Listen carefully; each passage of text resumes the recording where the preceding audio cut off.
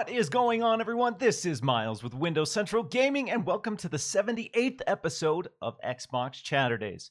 Today, I am stoked to be joined once again by my unofficial co-host, Samuel Tolbert of Windows Central. Sam, or as I like to call you, Sammy T. How are you doing on this fine Saturday, my dude? Slightly not as good now that you call me that. You know you're the only person allowed to do that, right? Like no one else is allowed to use that nickname. You don't No like, one else. okay, you don't like No, Sammy no. T. You specifically in the singular get a pass. That's it. That's it. I'm doing well, man. How about you? Good. I'm excited to have you on. It's been a week. It has been a wild week. It has. There have been some huge developments. We're going to be diving into a whole mess of topics, and a lot of these topics have, as you've seen if you've been on Twitter, dominated the discourse. We're going to be diving into a shocking mid-gen price increase. We're going to be talking about our favorite announcements from Gamescom 2022. We're going to be talking about wild acquisition rumors, whether they're true, whether they're not.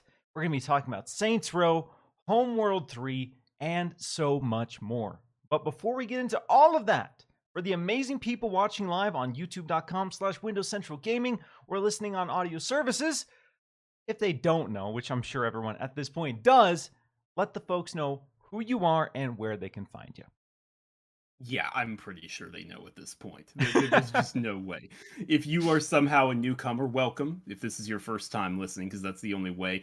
My name's Samuel Tolbert. I'm a freelance writer over at Windows Central and its sister sites. Joined the network along the same time as Miles, and he and I have kind of, risen together. We've been together on this interesting journey.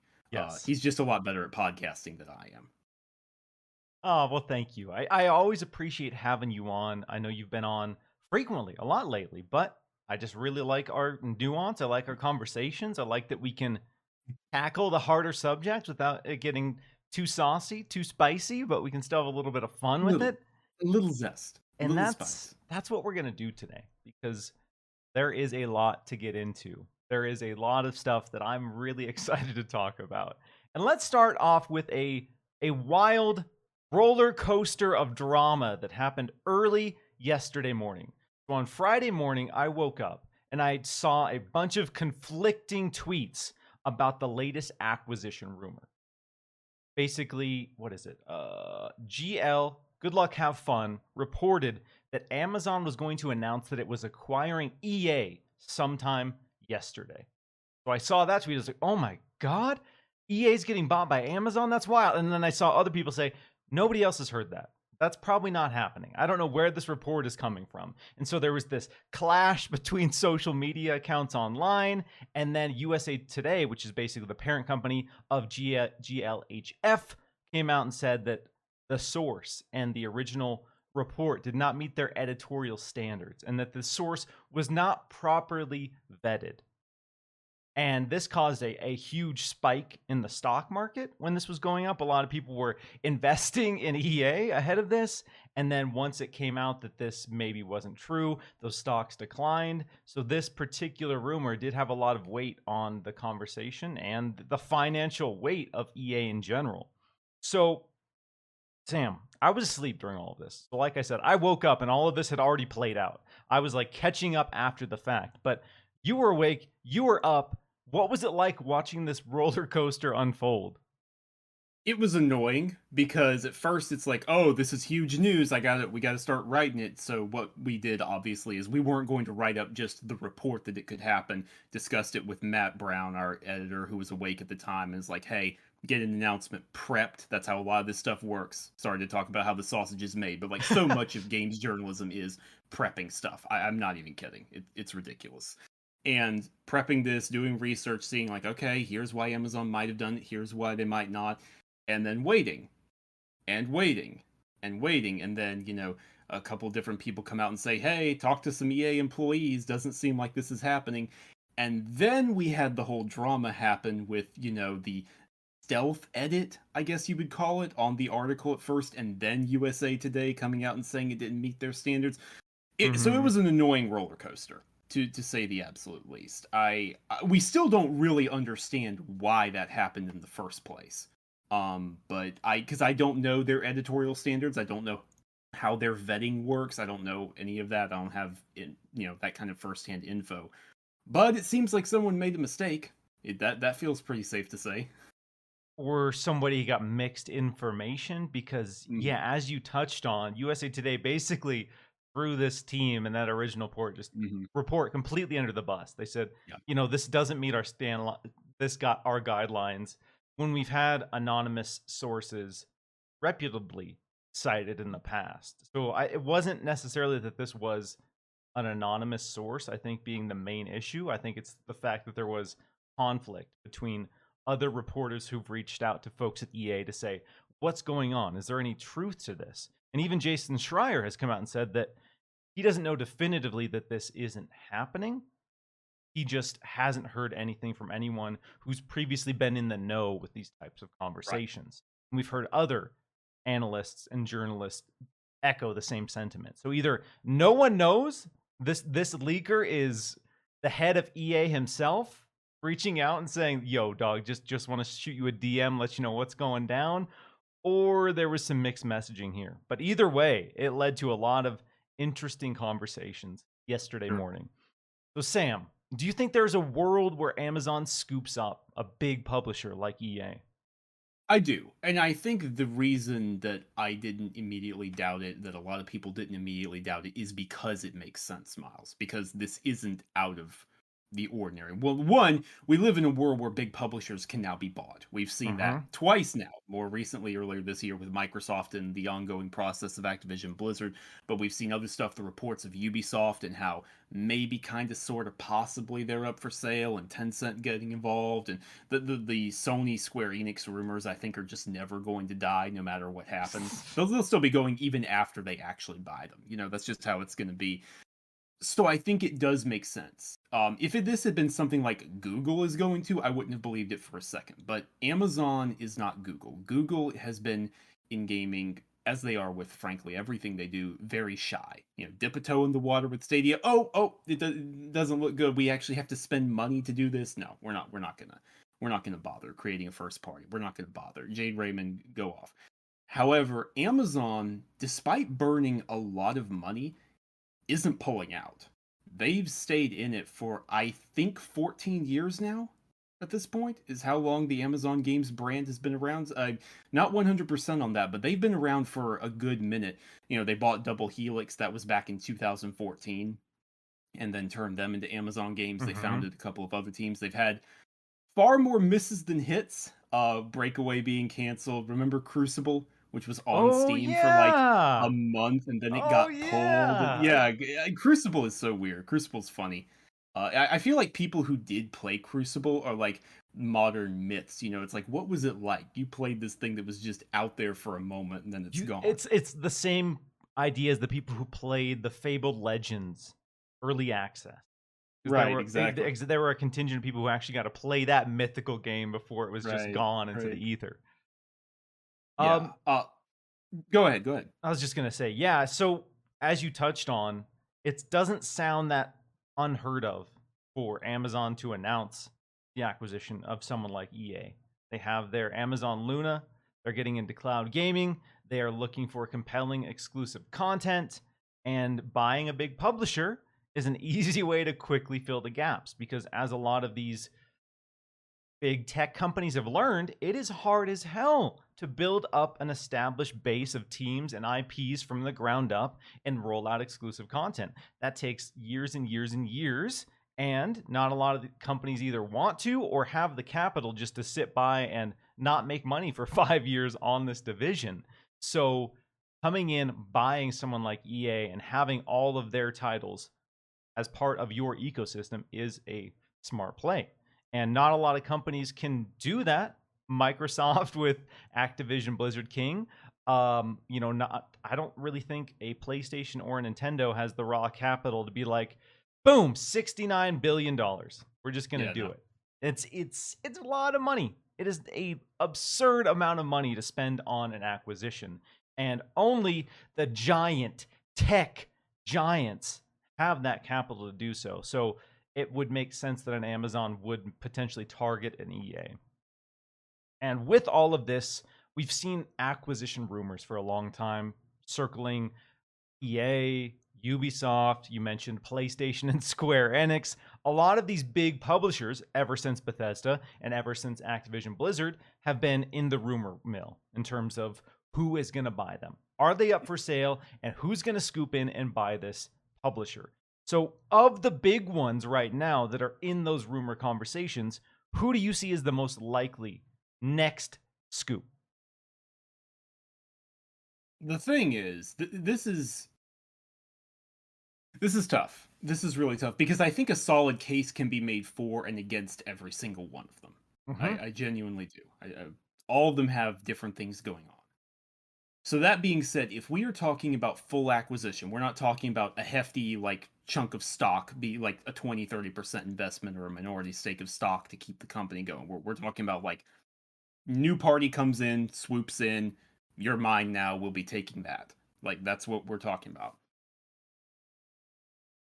I do think it's Square Enix, honestly. Oh Just my looking goodness. at the overall ecosystem, looking at what they've got, looking at what has missed versus what has hit, looking at how they shed Square Enix West, that process just completed yesterday. Embracer Group has officially acquired Crystal Dynamics, Square Enix Montreal, and then Eidos Montreal. You know, so those three studios and all that IP, that's theirs now. Quick aside I on that front, did you yes. see what the Square Enix store is listing all of those studios titles at on their shop? Oh yeah, there is for anyone who hasn't seen this, there is a fire sale going on right now. Like if you Oh do not man. own some of these old Square Enix or even recent actually Square Enix West games, go check it out because they're like come and pillage. Like it's 99 90% off. yeah, 90% off for stuff like Marvel's Avengers and Tomb Raider on the Square Enix website. They as soon as that deal was done, they're like, rid this from our warehouse. We never want to see this stuff ever again. Yeah, I'm not sure if it's on the digital storefronts as well as Square Enix Direct, but like yeah, so go check that out. It's wild. It's absolutely wild. Anyway, continue. Sorry. Yeah, no. So I think when you look at all of the factors, I think there are slightly more ticks in the Square Enix category going on. But I would emphasize I think a case can be made for and against all of them. That's Yeah, just the world it's we live in now. realistically when it comes to acquisition, the most likely targets are the ones who are struggling to be financially sustainable because it is hard. Investing money into projects, having them all pay off, managing the timelines for all these projects and budgets for all of these different titles is incredibly difficult. And sometimes you have an off year, you have 2 off years, you have 3 off years in a row, for example. And as we touched on earlier, there's a lot of time that goes into releasing a game, years and years and millions of dollars. And if you have a couple of misses back to back, you find yourself in a situation where you are struggling to pay for the next project. You are struggling on how to figure out what your next move is going to be. And so Square Enix, as we've seen time and time again, um, they have talked about games not meeting expectations. They have talked about their games not performing in the ways that they want them to. And when you see them sell off Western divisions to make themselves, healthier, that raises some questions. We do know that with the sale of Eidos, Crystal Dynamics, etc., that Square right now is not in debt. Square right now has a surplus of money. And if you have Right. a surplus of money, like you said, that falls into a camp of, okay, well, they don't really need to sell immediately. If they have a surplus of money to invest, they don't need to sell right now. But on the other hand, if you don't have any debt, that also makes you a more appealing target for an acquisition. Because if you are a company that is hundreds of millions of dollars in debt, that is a factor when a company is coming in to buy you. We know Bethesda was in a similar situation. They were struggling financially. They Fallout 76 didn't hit. Their games take, as we know, years and years to develop. Yep. So they were in a situation where they were figuring out what the right move was going to be, what the best move for the health of this publisher and all of these teams were going to be. And that is why, having this conversation with Microsoft made sense. So I do agree, of all of the big ones right now, I would probably personally say Square or WB would be the WB most. is weird. Not It's to derail us too much, but WB is very weird because they're in such a bizarre situation. They had Did very few games released from 2017 to this year to 2022. you? I think they only released 2 games. Correct me on that if I'm wrong. Like up until this year with Multiverses and now Gotham Knights coming out. Before that, it was just in 2017 they had Shadow of War, and then in 2019 you had Mortal Kombat 11. Was Am there I? that much of a Oh, gap? dude, like some of those teams have not put out a game in a very long. Oh no, no, you know what? Injustice 2 was 2017 as well. My mistake. So okay, but still 3 games in 4 years, in 5 years. Like, Not that's what not is going on impressive. there? But at the same time, now you look at them and Multiverses is just a ridiculous hit. Absolutely massive. We don't know what's going on with Gotham Knights, but Suicide Squad is coming from Rocksteady, so that's probably going to be a hit if it does well. Hogwarts Legacy, without getting into all the conversations around that game, that thing is going to be a hit. Yeah. Lego Star Wars, the Skywalker Saga, that was a WB's in a very weird position. I don't actually know what to make of them right now. The whole WB thing is a mess. Just outside of the game sphere, the whole Yep. Warner Discovery merger, as we're seeing with them being unable to put out more than 2 movies this year because they don't have the money to do so. There's a lot of moving pieces. The game side has consistently come out and said that we have our stuff figured out. We're not laying anyone off. None of our projects are being canceled or delayed. So it seems like there's this hard division between Warner Discovery, all of that assets, and then the gaming division, Warner Brothers Interactive Entertainment. And so it is complicated, and it makes me wonder, what the plan moving forward is for the games division. Is it just going to be this healthy pillar of Warner, or is Warner, in an effort to consistently streamline and recoup the mess that they're in currently, are they going to sell that off to get some capital going? And so that is the reason I think Warner would be considered as a way to help course correct the situation that's happening on the film and television side of things. But the acquisition conversations right now are fascinating because so much of it is a possibility. You could really say any big tech company is buying any big publisher, and it would not be completely outside the realm of possibility. As we've seen with Saudi Arabia, we have countries now just coming in and investing huge amounts of money into the games industry. So there's money to be made, which means people are going to invest. And inflation is high, which Inflation. leads into something else we're going to be talking about in a bit. How you like that Yes. segue? Inflation is definitely a factor to consider. And we're going to be diving deep into one particular platform holder's stance on inflation and the moves that they felt they had to make to stay healthy. But before we do that, quick shout out to all the amazing people joining us live. If you are digging the show, hit the like button, share it out. If you are listening on audio services and you're digging the show, leave us a review. I'm going to get to some super chats. First up, Nick W. says, "Hi guys, what are your top 5 favorite horror games?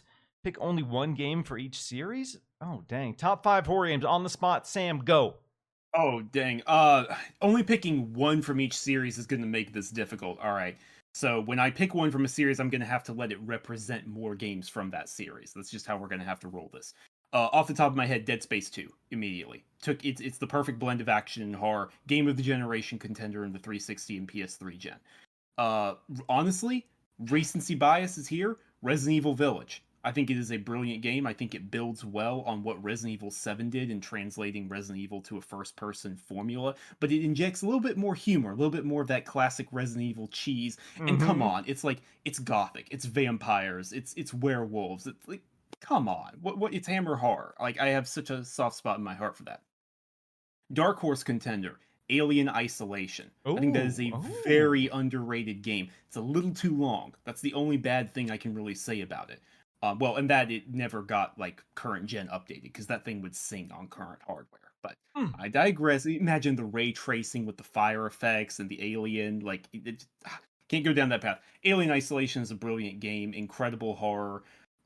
Just yeah, very very well done. Let's see. I did well with the first 3. Now I'm stalling out, hitting 4 and 5. I know it's tough. Being put It's on the tough. spot. So Nick's putting us not on the spot. Come on, yeah, man. not being able to pull more than one from a franchise because like obviously there's some others. Uh, let's see. What is there? What is there?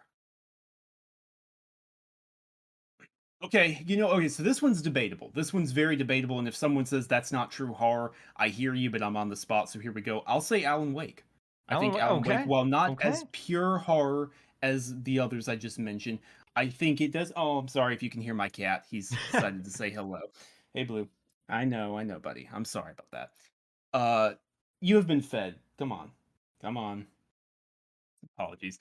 But Alan Wake has incredible writing. It does pull from Stephen King. Like people, Mhm. obviously, that's the comparison they use. But I do think it has its own identity outside of that, and it tackles. I know the whole depressed writer thing is such a trope. Like it's not even funny. I get it. I am the living embodiment of that trope. I am because I am a depressed writer. But Alan Wake, it tackles those kinds of feelings in a way that hit really hard. I really enjoyed playing the remaster. I cannot wait for Alan Wake 2. Can't wait. One of my most anticipated games. Yeah, dude. Oh, Number number five. Number five. You're killing number me. You're killing. 5. You're killing me with no duplicates. You kill me. This was a good question, by the way. This was a darn good super chat question. So shout out there. Uh okay. Another of those you can debate whether this is pure horror, and that's fine. But on the spot, I'm gonna have to say Bloodborne. I think Bloodborne Bloodborne. is a Hey. phenomenal mixture in terms of how it takes, the Souls formula, the Souls like, and it really ramped up the aggression. It's like, no, you're not defending yourself. There's two shields in here. One of them is a complete joke. You're not supposed to use it. There's actually one shield. Don't use that other one. Just and if I could encapsulate Bloodborne in a single word, I think that word would be dread. Bloodborne is one of those few games that really makes you both anticipate and dread what is coming next. Because the further you go down this rabbit hole, you realize there is just so much more going on. And I don't think, I mean, the atmosphere in Bloodborne is untouched. I mean, come on, those gothic skylines, the towering, like, we took Edinburgh at a foggy night and cranked it up to 300% and then when the veil of mystery actually is revealed and you see what's really going on and that tonal shift from gothic to cosmic horror, come on, phenomenal. So yeah, on the spot without being able to do duplicates and really think about this, those are my 5. Yeah, Bloodborne, again, it is an action RPG, but that being said, it really embraces those horror elements. And when you see a lot of these enemies and these boss fights, or at least for me, I was scared. You turn a corner and you see something you didn't expect, you wouldn't expect, you've never seen before, and you're like, what on earth is this? I'm afraid to battle it because I don't know what it's going to do to me. And so, again, dread is an excellent word because it puts you on edge. Every single enemy, every boss fight puts you on edge. And as with any great horror title, that's the goal, to keep that sense of unease persistent. And Bloodborne does an amazing job of doing that within the realm of the Souls formula. All right, my turn. I'm going to hit you with a bunch of 2s. Fatal Frame 2, Dead Space 2, Silent Hill 2, Resident Evil 2, and then 5th, just for a fun curveball, because I don't think this game gets nearly enough love on the streets, Hunter the Reckoning. Again, maybe not a Ooh. traditional horror game because it's very action centric, but it is quintessential early 90s, or early 2000s, the industrial soundtrack, the leather dusters, the biker. So much of that game just screams early 2000s energy in such a cool way. And it's got some of my favorite video game boss fights of all time. So, Hunter the Reckoning, absolutely love it. It's one of those franchises that I think is ripe for a reboot, a comeback in some way, and it's a little bit weird to me that nobody has looked at it, especially in today's climate and landscape with all of these reboots and remakes kind of popping up from really obscure franchises. Hunter the Reckoning is the one that needs to come back. Let's go. Man, that is a name I haven't heard in a while. Who even owns that right now? Who would I that want to be? say it's THQ, I but think so, but I'm gonna find out now because you've exactly. piqued my interest. I have not heard that name in a good minute, dude.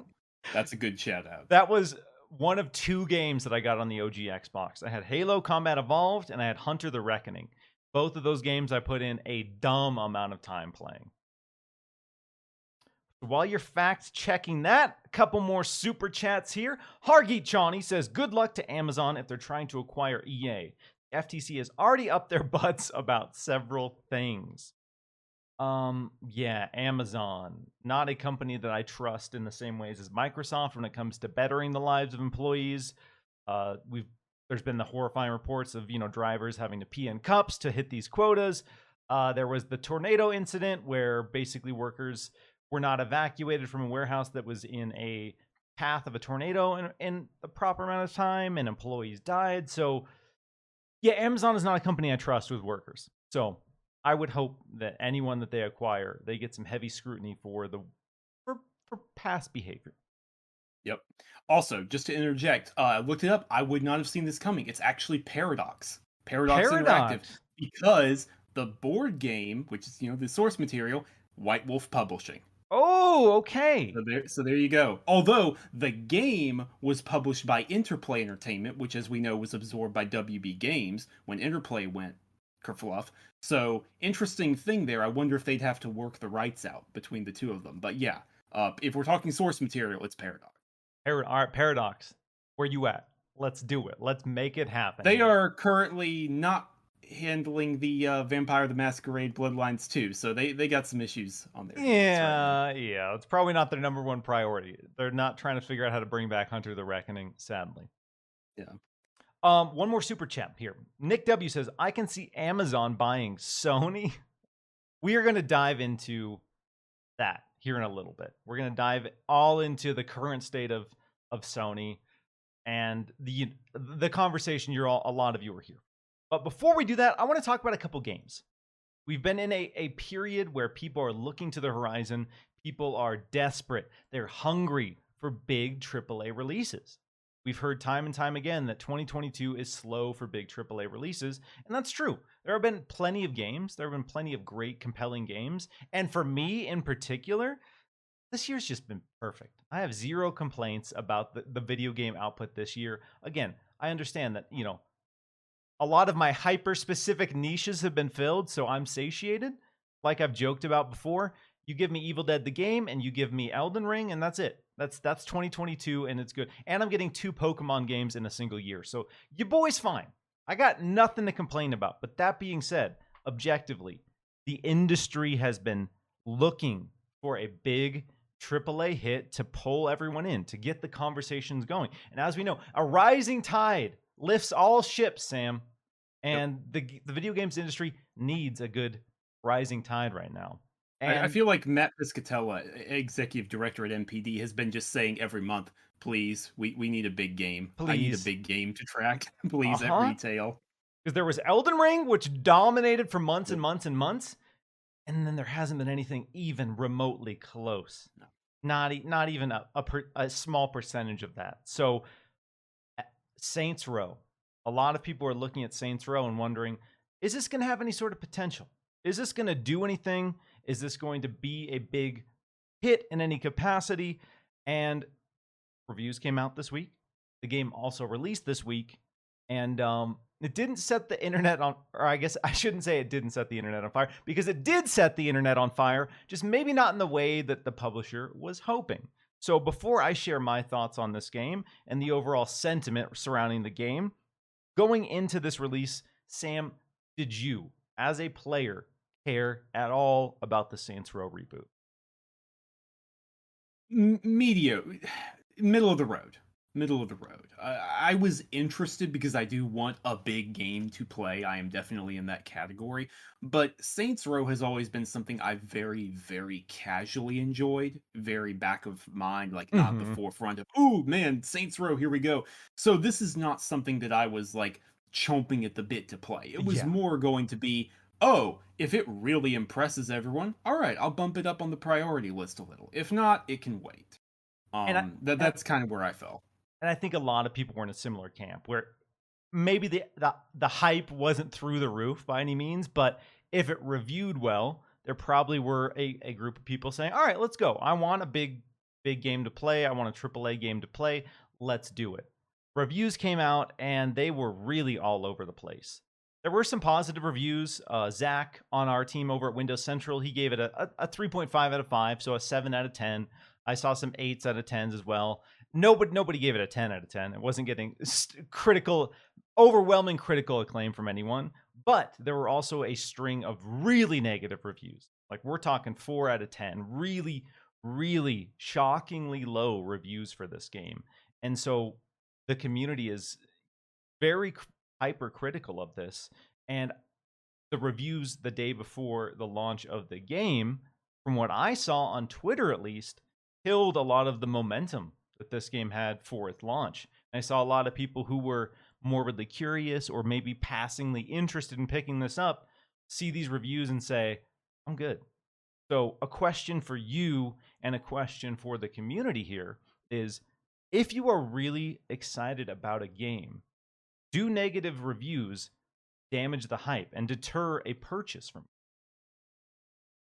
It depends on the context, and I know that's a cop-out answer. I know cop it out? is, Boo! but I think there is a difference. I think there is a difference in a game getting a lower than expected review, a 6, 5, 4, whatever, out of 10, and someone saying, "Yeah, the writing is trash. I can't stand this writing." Like, okay, maybe you're right, but I am more willing to be the judge of that myself. I am more willing to say, okay, well, I liked what I saw of the writing, so let me check it out anyways.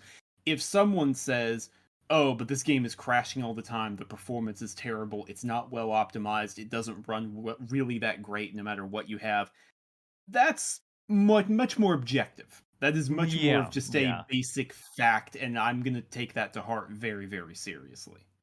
Yeah, obviously storytelling. Comedy is always a really big one in video games. People are very passionate one way or the other on comedy. A sentiment I hear constantly when it comes to any video game that tries to be funny is the comedy in this sucks, in quotes. And again, that's going to be up to the person to decide. Comedy in video games is hard because you don't get to control how the player interacts with a joke versus a TV show or a movie. But that being said, yes, we've all played video games that have bad jokes, and you roll your eyes and say, "Oh God, here we go." And so, comedy again in a video game is really tough. So, I've been playing Saints Row. I attended our preview, the preview for Saints Row. I did not do our review of the game. I'm about 18 hours in so far. When I did the preview, I didn't really do most of the story, and I touched on this in my review of Saints Row. Is I don't really care about the story of Saints Row, and I never have. Like, I've never been interested in the crime drama of it all. I've just been interested in the sandbox and the physics. When I first played Saints Row 1, I spent hours and hours and hours just diving in front of traffic because it was the first game where I remember like really loving the ragdoll and really being sold on ragdoll physics in a game, and that novelty to me was just amazing, and I really embraced that. So I didn't play much of the story. Did the first few story missions. Thought the writing was whatever. I also said in my preview, yeah, don't expect the writing to blow you away. I've done more of the main story, and there is a genuine conflict between the dumb and the serious. And I was hoping they would just fully lean into the dumb, as they've done in the past with Saints Row the Third, and just embrace that, the stupidity of it, the absurdity of it. But they tried to cater to both camps. So there's dumb moments, really dumb jokes, and then there are serious beats where somebody is talking about, their family member dying or their tough childhood. And that puts me at a conflict because I want to turn my brain off. When I'm playing Saints Row, I don't want to connect with the story at all. That's just I don't want to. And they're trying to force me to connect with the story. And so that is a big conflict for me in this. And that is one of my biggest criticisms, is that they didn't pick a lane, quote unquote, when it comes to the tone of the game. The overall sandbox, I think, is really fun. The physics are incredible. Everything is destructible. Everything splinters, everything breaks. Your clothing, you saw in this video, if you're watching the video version, there's an ice cream hat and that jiggles back and forth as you move. So there's a lot of really impressive physics to it. That being said, even though this game was delayed by a year, there are a lot of bugs as well. Co-op, a big, huge selling point for me on this game, is a pain in the ass to get going right now. There's a weird bug with the EULA licensing agreement where you have to accept the licensing agreement in the menu and then accept it within the game basically every single time you want to play co-op. If you're in a menu or if you're in a quest in any capacity, even if you're not even paused, you're just in your inventory menu, if somebody tries to join you or you send an invite, that doesn't work. So there are a lot of technical issues surrounding Saints Row, and that is, I think, the biggest criticism I have with it is when it works, it's fun, but there are some frustrating bugs that really put a damper on the overall experience. So I understand that not everyone wants to rush out and spend $60. And again, even though I'm having fun with it, I got a preview copy on PS5 and I bought it for Series X when it launched. I definitely wouldn't say this is a rush out and buy it $60 video game as it stands because it is a little rough around the edges. And I gotta say, that's a little disappointing. Yeah. I was hoping Saints Row would.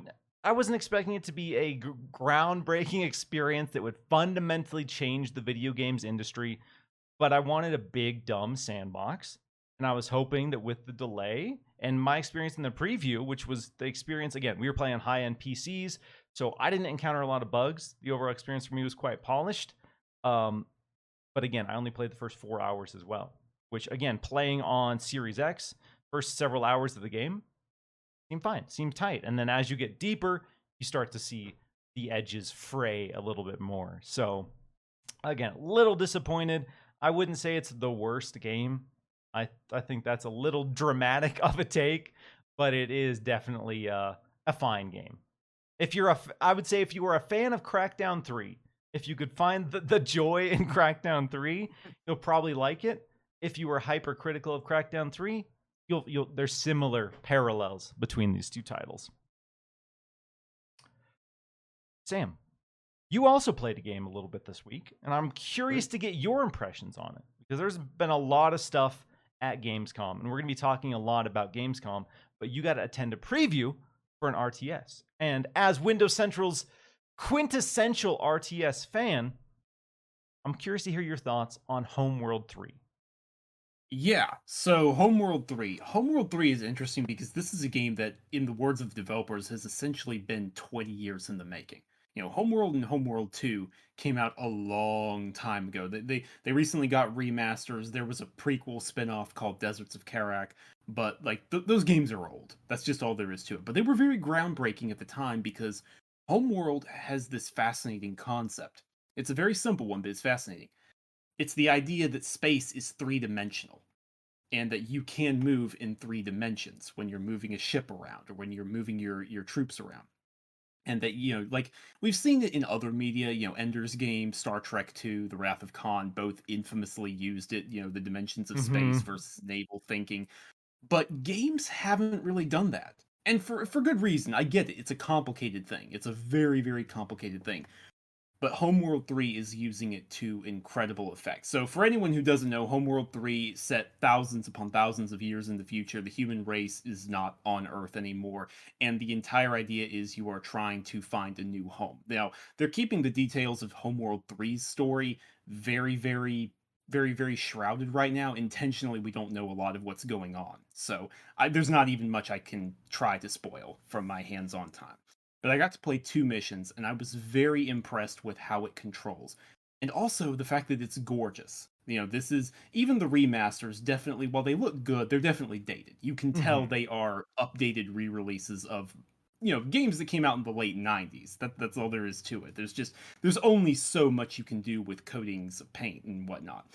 But Homeworld 3 is gorgeous. It sells the expansiveness of space. It sells how vast you are. Even your Titanic mothership, you know, which is manufacturing new ships on the fly, is this living space / war foundry, and it's huge. It holds tens of thousands of people. Even that just feels so tiny and small compared to the infinite nothingness of space, and you see nebulas and stars. It's gorgeous. If you are a space nut like I am, if you like hard science fiction like I do, you will absolutely be sold.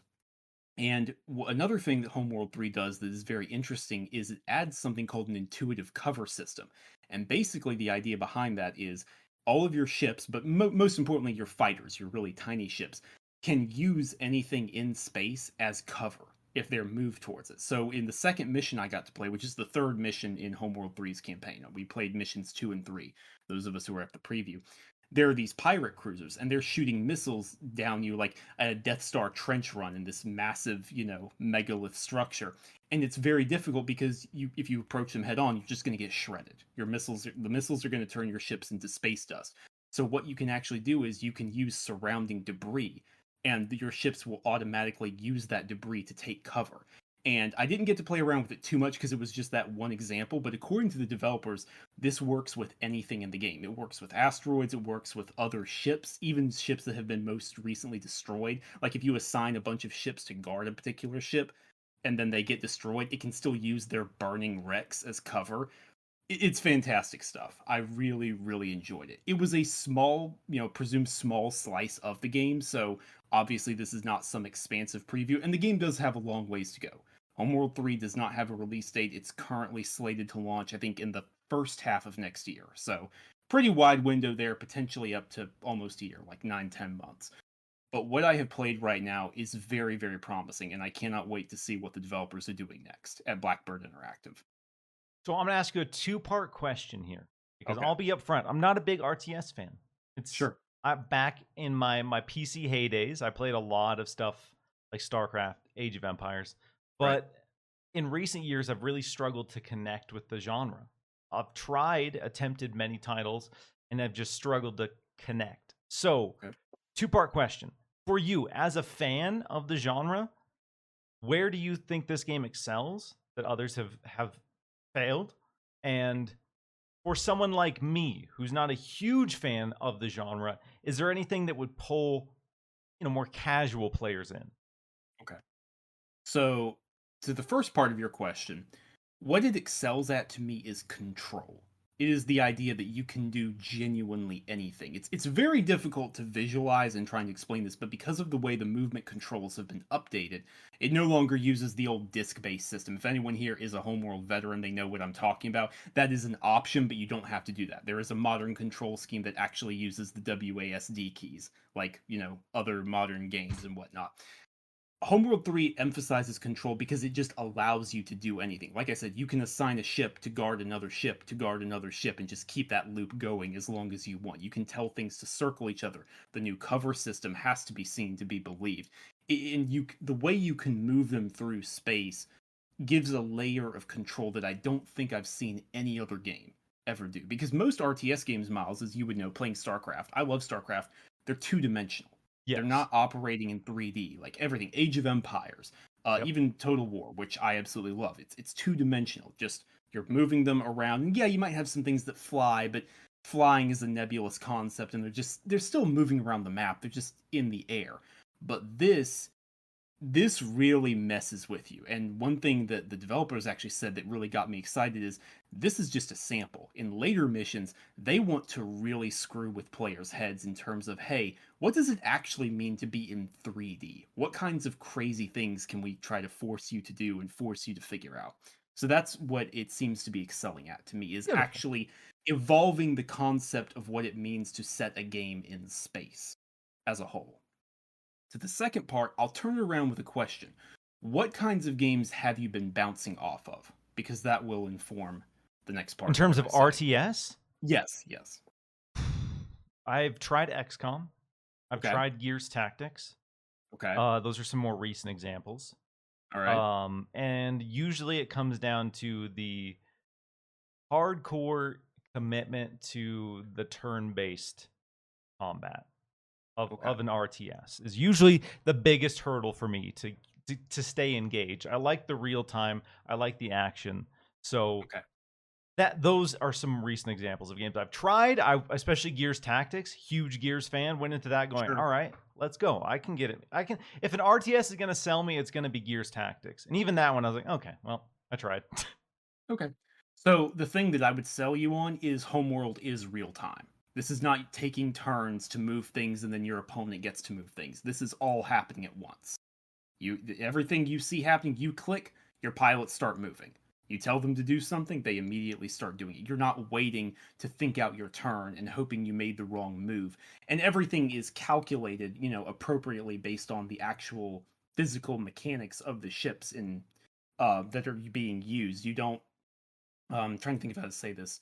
It's not calculating, oh, and I love XCOM, I love Gears Tactics, but it's not, oh, 89% chance to hit because this guy is behind cover. It's like, no, it's you either hit or you don't. It's that simple. It literally, Yeah, this is like not you're a point blank complicated with your thing. shotgun, and it's Yeah, 89% chance, and you still miss. You're like, yeah. No, your short range fighters that are over here, they cannot hit this. When you move them here, they can. It's like that. So that's how I would sell you on it. okay, beautiful. And is there a grid that demonstrates the range of all your weapons? I assume when you're battling. Yeah, so there's a sensor sphere that you can activate, which tells you like lots of different details in terms of objectives, but also that kind of data it can be read like when you select your ships, it'll say like they have short range weapons or things like that. Beautiful, cool. Well, I'm excited that you're excited because I know you are the one playing Warhammer for us. You checked out Homeworld 3, so I was really curious to hear how this was landing for you because it's been 20 years almost since Homeworld 2. It's been Yeah. multiple decades in the last entry, and in the late 90s, early 2000s, Homeworld was a really big deal. So I know a lot of people are excited about this trilogy, the the final third entry. Maybe Yep. Valve will do the same, and they'll wait 20 years between Left 4 Dead 2 and give us that trilogy one day. But for the people in the Homeworld camp, they're getting that trilogy, and so I'm stoked for them. I'm gonna get some super chats here before we dive into the old meat and potatoes of the show today. So again, if you are watching the show live, dig in the show, hit the like button, share it out. Hargi Chani says, is PlayStation mostly selling the Horizon PS5 bundle in the US, effectively giving the US market a $50 price increase as well? If so, they could have done that everywhere else instead of a price increase. Hargi, hold on to that question because We're gonna get into that. that is going to be the next topic here. Sergeant Rake says, you guys are effing awesome. Happy Chatterday to you both. Cheers, Aw. Sergeant Rake. Appreciate you. And then Nick W says, you guys are awesome, but I have to go. All right, Nick. Enjoy your glorious weekend. Sam, let's get into it. Let's get into arguably the biggest story of the week. And a story that I, quite frankly, didn't really expect to be talking about this week. No, I'm surprised. In I am genuinely surprised. in a random and major Thursday development, PlayStation revealed that it would be increasing the price of the PS5 in a host of markets, including Europe, UK, Japan, China, Australia, Mexico. So basically, every major market except for the United States is getting a roughly, I think it's 10%. I think it varies from market to market in what. Japan is the highest. I think Japan is like closer to 20%. Yeah, That's what I've seen. Japan is the worst by far. Australia isn't great either. yeah. So it is at least 10%, sometimes even higher for some of these markets. So 2 years into the launch of a new console, this is a very unconventional move. And PlayStation has cited economic challenges like inflation as the reasons that they, and correct me if I'm wrong, but felt that they had to make the difficult decision to increase the price of the PlayStation 5. And so, as you've seen, if you've been online, people have thoughts on this. And this is a wild move. When Meta announced that they were going to increase the price of the Quest 2 by $100, people were like, what on earth are you doing? Are you trying to build momentum on something, or are you trying to kill momentum on something? And there are a lot of people who are sharing similar sentiments about the PlayStation 5 right now. So, Sam, how are you feeling about this announcement? How did this announcement hit you from a gut feeling when you woke up and you saw this announcement? Disbelief at first.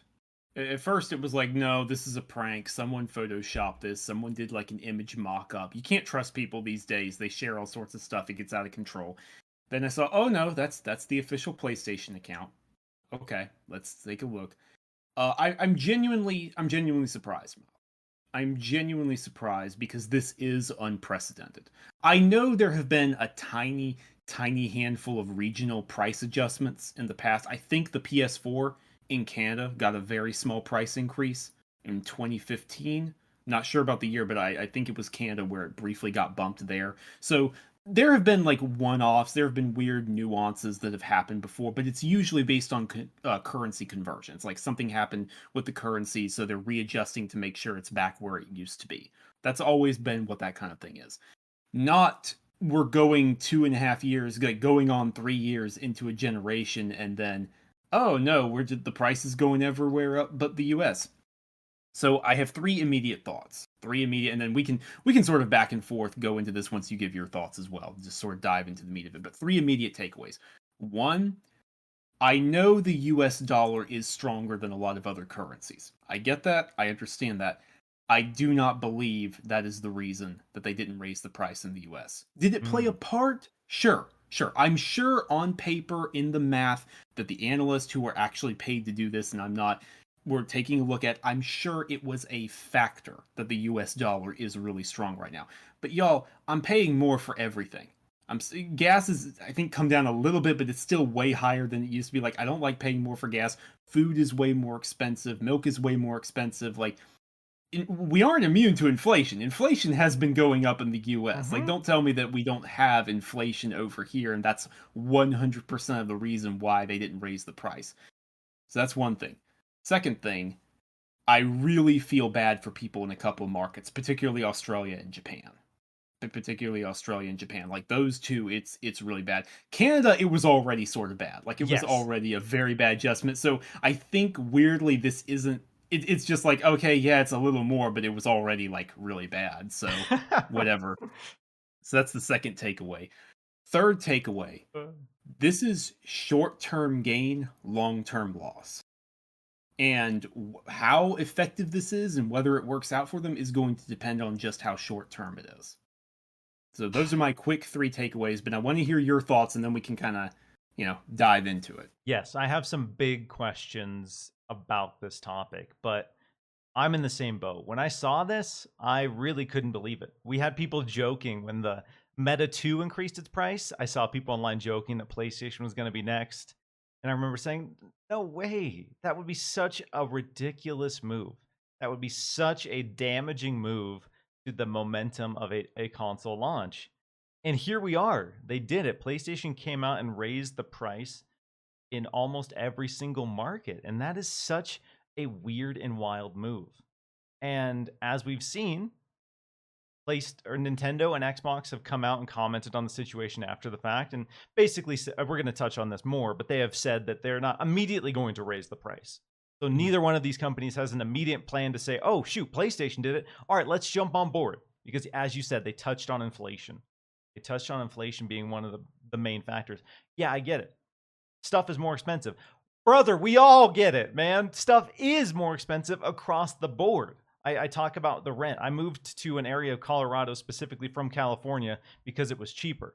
And in 2 years, the average price of rent in my neighborhood has gone up about $700 per month.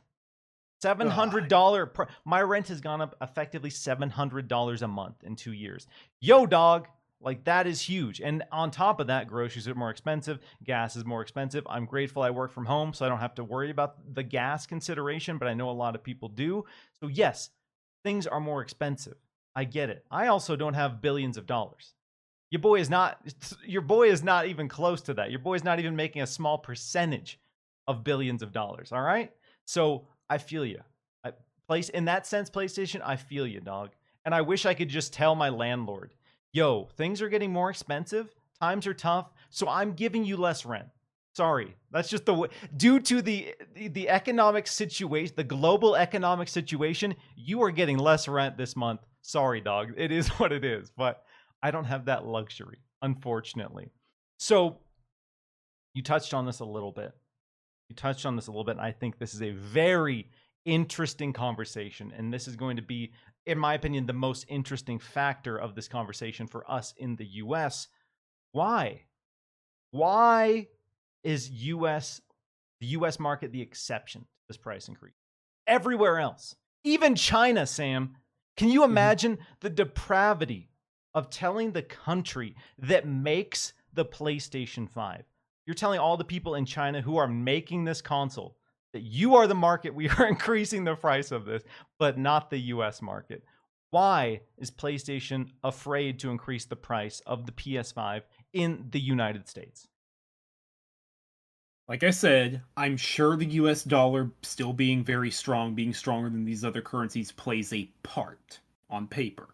But the bigger, more important part, and I think you and I agree on this, is because this is the market where PlayStation is neck and neck with a competitor. Mm-hmm. Where, according to Satya Nadella, the Xbox Series XS have outsold the PS5. I think, what was it, 2 of the last 3 quarters? Do I have that figure right? Mm-hmm. Or is it three Yeah. of the last 4? Or Maybe yeah, 3 of it the last might have even 4. been 3 of the last 4. Yeah, it might have even Yeah, been that. it was the majority. It was like more often than not they are, and even when they're not, it's neck and neck. We see that in NPD where it's like, oh, PS5 is ahead in dollar sales, but Xbox was ahead in units, or like vis-a-vis. It's very very tight, and I think PlayStation knows, Sony knows that if they go up to 550 over here officially, if that's what it is, because presumably being in line with the others, it would be a $50 increase. It's just a little too much, and it will, while not killing their sales by any stretch of the imagination, give the edge to Xbox. It'll give them an edge, and they'll be able to outsell them even more often than they are right now. I think that is ultimately the biggest reason. Yeah, and I don't want to downplay other markets, but a Sure. lot of these companies put a lot of stake into the US market Sure. in terms of It's only one optics. market, but it's the biggest market. Exactly. There's a lot of money to be made there. So they are essentially subsidizing the cost of the PS5 for Americans, which I've seen a lot of people in other countries rightfully annoyed about that strategy because PlayStation, like you said, is in a situation where Xbox this time around is way, way more competitive. Not only are they competing on an equivalent level, as we just touched on, they are competing on a level that is starting to supersede PlayStation in some areas. And their bread and butter, their console sales, the thing that they were banging the drum on last generation, the thing that they were putting all of their emphasis on in shareholder meetings, they're losing in the US. And when that is your drum that you're banging and you don't have that to bang anymore, that is a tough sell. And so this puts them in a very difficult situation. Sure, they could definitely increase the price in all markets to, be fair, have fair optics, but I think if they did that, they have a legitimate fear that they would lose enormous momentum in the US market. Momentum that they could not regain because let's look at recent history. Last generation, the console that was more expensive and less powerful, things did not fare well for that console. As we've talked about ad nauseum, the launch of the Xbox One was so damaging to the Xbox brand. And it was so damaging to Microsoft's investments into Xbox. And now we have PlayStation midway through the generation saying, all right, we understand PS5 has less features. We understand that the PS5, is less powerful technically. It's got a fast SSD, got that SSD. But we're going to ask you to pay more than the competitor. Mm-hmm. And that is a tough sell. That is an incredibly tough sell. And so that really makes me feel that PlayStation felt pressured and obligated to keep the price in the US or completely lose the US market. Because as we've touched on again, they are losing momentum in the US market. So I got to ask, with all of this backlash, with this announcement, is there a world where PlayStation reverses this decision? Are they going to come out and say, all right, we hear you, we understand, and we are going to reverse the price increase? Or are they going to just say, sorry, it is what it is? No, or not in the short term. Let me say that. Not in this month, not next month, not this year even, I would say. Next year, different discussion. That's a very different discussion. That's an interesting discussion. But I think in the short term, this is not as easy as like reversing. Oh, sorry, we were going to be increasing the price of Xbox Live Gold, but y'all made it very clear that that's not Shut happening. it No, no, down. no, no. We're sorry about that. Whoops. In fact, we're accelerating our plans and other like it's not the same thing because the subscription is something you directly control. It's directly at you. You set that with increasing the price of a console. That's going to be hardware. That's not software. So it's a lot more complicated. There's different factors to consider, and also there's just way more regions and currencies to consider when it comes to that. So no, I think in the short term, for the purposes of this year, or at least through November when God of War launches, this is going to be here to stay. And so we got to talk a little bit about profitability, Sam, because PlayStation has announced, record revenue Right. the last couple of years. They've had tremendous revenue growth. That being said, their last financial earnings reported some shockingly low drops in their profit. So it's not that they aren't bringing in money, they are just not making as much money as they want to be making. Right. So when it comes to this price increase, we know PlayStation has announced that the PS5 hardware is profitable, that they make money when they sell a PlayStation 5. So do you think, because I've seen people say, PlayStation's greedy, obviously, is the sentiment that a lot of people are saying online. Do you think this is PlayStation wants to continue making a profit on PlayStations, or is this them trying to break even on selling PlayStation with this price increase? As with so many other things, I think the truth is probably somewhere in the middle. I think the truth is probably, oh, we'd still be making money, but wow, it's getting razor thin. It's not a margin we like. That is not a margin we like as a company when we were making this. It makes us very uncomfortable. What if inflation gets even worse? Because that could happen. That is a thing. Like there's no guarantee that inflation's suddenly going to come down next month or suddenly going to come down the end of this year. Like what Mm-hmm. happens if it keeps on going up? We need to be prepared for that. We need to have something built in to adjust for that. So I think that's what it is. Is that greedy? I'm not going to be the arbiter of that word. But it is certainly an unwillingness to take on that loss on the company at this particular time. It is Yes. certainly saying, oh, no, no, no, we're not dealing with that. Everyone but the US, you're going to have to deal with that for us. My speculation is that PlayStation wants to maintain profitability on PS5s. They are not lying when they're telling you things are getting more expensive. That is the reality, and they are using that fact to spin their consumer consumer facing messaging about this, pointing to the things that we can all relate to, things getting more expensive. Well, we know, as I touched on, we all know things are getting more expensive.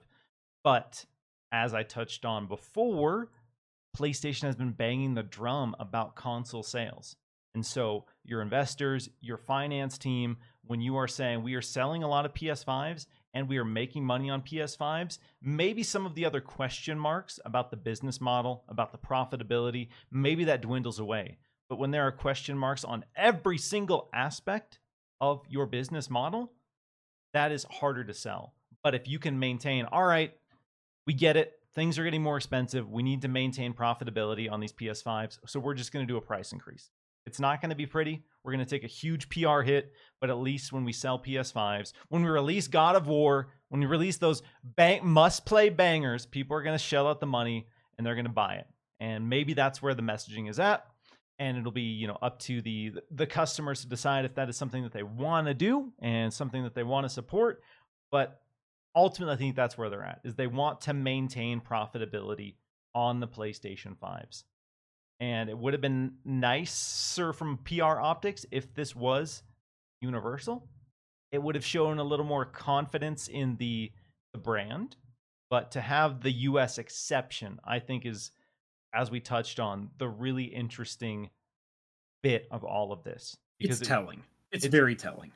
it's again, and this isn't to stoke console wars or anything like No, that. We no. know that's not part of the show, but to me, it shows that PlayStation is incredibly concerned about Xbox's momentum. so concerned that they are willing to take huge PR hits in every other major market except for the US to ensure that they don't lose the US.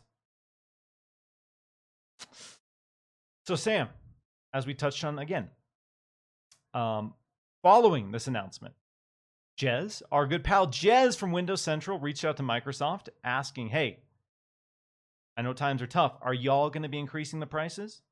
And Xbox was like, oh, our current plan is to keep the price in place, as it is.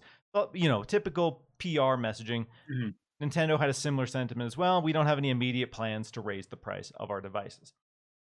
But both of them were very careful to not say they would never increase the price of these consoles. The messaging was very, very specific and deliberate. And so I have to ask, is there any world where where Nintendo or Xbox has to follow suit here? Okay. I will answer this in two parts in reverse. So we're going to tackle Nintendo first, then we're going to go with Xbox. All right. Nintendo is not going to raise prices on the Nintendo Switch because Nintendo has almost never dropped prices on the Nintendo Switch. Nintendo is still selling you the same hardware that they were selling you in 2017. The fact is, the profit margin on the Switch is thick. Oh, yeah, She's thick. I promise you. They are making some fat stacks. Will they be making less fat stacks? Of course. Absolutely. Of course, yeah. Of course. But especially with the OLED, which cost only a tiny bit more to produce, but had the $50 price bump for the OLED screen and the better kickstand and all that, they're doing fine. They don't need to increase the price because they just haven't dropped the price. However, I think Nintendo's next console, that's where things get interesting.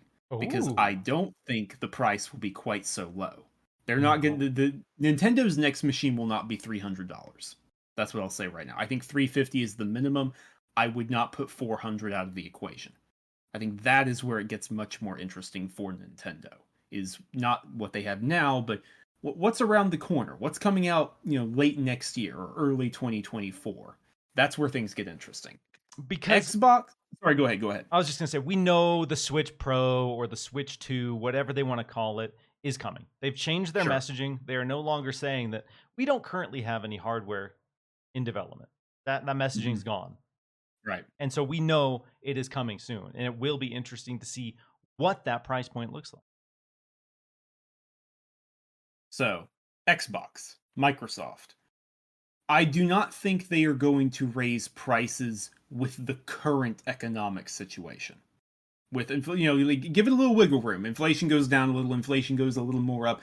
I think they'll keep it where it is. I think they are confident. I think Microsoft has obviously given Phil Spencer and the Xbox brand much more backing in the last couple of years than they have ever before. I think they will be willing to subsidize, even if they do end up selling some of it at a loss. Yeah. They will be willing to subsidize in the short term and say, nah, it's worth the good PR. We don't want to raise prices. We're good. We want to keep this momentum. I think they're leaving themselves some room because obviously if things get way worse, yeah, they might. Like, if inflation does jump up, I don't know, I'm pulling a number out of my butt here, another 30% in the US. Let's just something awful like that. If that happens, yeah, guys, spoiler alert, they're going to raise the prices. Just, it's going to happen. But we will have bigger things to worry about, I assure you. But but prices will go up. So that's what I think that is. I think in the short term, with where things are at right now, no, they will not. But they're going to leave the door open because they're not stupid. Yeah, I think both companies are controlling their controllables. As we touched on with the software side, the subscription side, you can control those things. Microsoft has a healthy subscription model right now with Xbox Game Pass. Xbox Gold as well has been established, so they have a lot of monthly revenue that can help them take the hit on the console. Because probably with inflation, they're probably not making money on these consoles. Or if they are, it's next to no money. Maybe they're breaking even. And so I think they understand that. They understand what the situation is, and they're just going to take that hit. So I totally agree that unless something catastrophic happens, and again, as you touched on, if that does, my God, that will be the least of our problems. But if something catastrophic does happen in that camp, then yes, they are leaving the door open to say, all right, sorry, things are worse Things are worse than we anticipated. We're raising the price. But again, unless things take a dramatic turn, I think both Nintendo and Xbox will actually use this to their advantage. And I think there are probably conversations behind the scenes where Xbox is looking like, all right, how can we sweeten the deal really fast? How can we immediately elevate the value proposition of the Xbox? Because moving forward, moving into next year when they roll out that Xbox Friends and Family plan on Game Pass, they are going to lean into the value so hard. And they're going to rub the value of Xbox in the face of PlayStation so aggressively. And so it really makes me interested to see what the next year looks like now that we know PlayStation, at least in the short term, is increasing those PlayStation 5 prices. Yep. Circling back to Hargeet's super chat here. I've seen some other folks like Yang Ye comment on this as well. So in the US, the PS5 that's mostly available is the Horizon bundle, which is more expensive. They're using that software to subsidize the price of the console. Right. Do you think they could have, on the other markets where they are increasing the price, do you think they could have done something on the software side to sweeten that blow? Say, hey, we understand that it's going to be more expensive. Here's this game for free. Or here's this for free. Here's a few months of PlayStation Plus Premium so you can try out our brand new sexy subscription service. Do you think they could have done something in that regard? I think the game bundle, no. I think the game bundle, like, yeah, it is more expensive, but you are getting a game with it. Like, yeah, it's a little cheeky because that bundle is way more available at least in the US. I don't know about everywhere else, but at least in the US and the UK, those two markets, that bundle is what's easy to find. The regular PS5 and especially the digital, still very hard to get a hold of, but you can get that Horizon bundle pretty darn easy if you're keeping an eye out. So I don't think so. However, the PlayStation Plus, yes, that would have been brilliant because that brings me to another point rather, and that is ecosystem. I'm not the bean counter over at PlayStation. I'm not their financial analyst. They have people who are paid more money than I will see, much more money than I am paid to figure these things out for them. But in the short term, they probably think, okay, we'll lose X amount. We'll lose a small, tiny amount of PlayStation 5 sales, but it'll be more than made up for with this price increase. Okay, that's what they think in the short term for the duration of this year. I think next year is a very different discussion for a lot of reasons, but this year, that's what they think. Why not just write off 3 months of PlayStation Plus Premium?